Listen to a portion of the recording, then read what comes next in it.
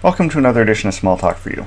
This morning I wanted to kind of walk through a basic usage scenario with VA Smalltalk of how to create an application and a class and just get started with all of that in the system.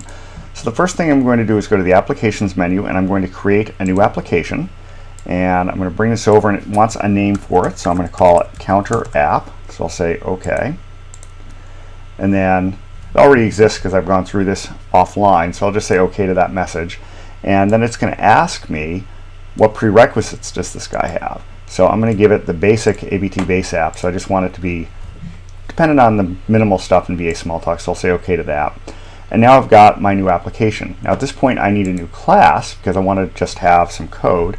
So I'm going to add a new class on the class menu. I'm going to pick new class. And it's going to pop up a little dialog for me, which came up on the wrong screen. So let's move that over. I want this to be a subclass of object. I want to go with the default. So hit OK on that. And then it's going to ask me for the name, so I'll call it class counter, so I'll say OK to that. And then finally it asks me what kind of subclass. Well, I want it to be a subclass, I don't want it to be a variable subclass, I don't want it to be any of these interesting things. So let's just go with the defaults again and we'll create class counter.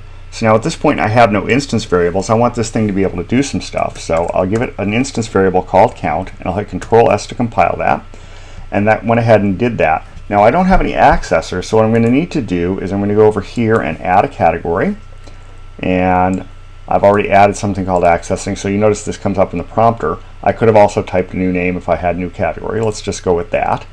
And then finally, if I want to add the new method, I need to select method source. Notice it defaulted me to the class definition. I need to go to method source, and at this point I'm going to add an accessing method called count that just returns count, and hit that is the thing that's prompting me for things that are possible here, so I'll just go with return and accept that. Control S accepts it. And now using the same template, I'm going to add a setter, and I'm just going to change this to colon equals a number and get rid of the return.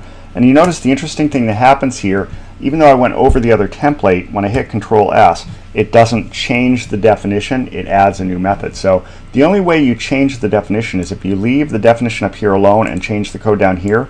That will update the method. If I override the whole thing, this existing method just acts as a template. And you'll see that when I do this. Let's go ahead and add a new method here to this. We'll call this category API because I want to add some code that does something interesting to this.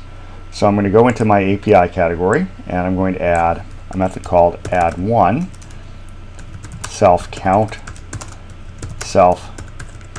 plus 1, and we'll hit Control S, and now we have some code. Now at this point I can go ahead and try this out. So let's go ahead and do file new, and we'll get a little workspace up here, and we'll create a temporary variable, and we'll say something like counter colon equal counter new. And because I didn't add any initialization, let's do counter count and set it to 0, and then counter add1 just to see what happens, and we'll go ahead and inspect all of that, and we should get back an instance of our counter.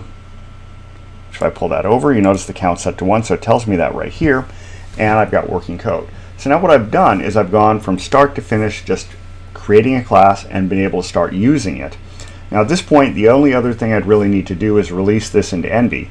Now all the code is saved. If I were to quit this image right now, I'd be able to get all this work back, but it's in a Scratch edition. If I wanted to actually version this, I'd have to go through all of that, but I'll do that in another screencast.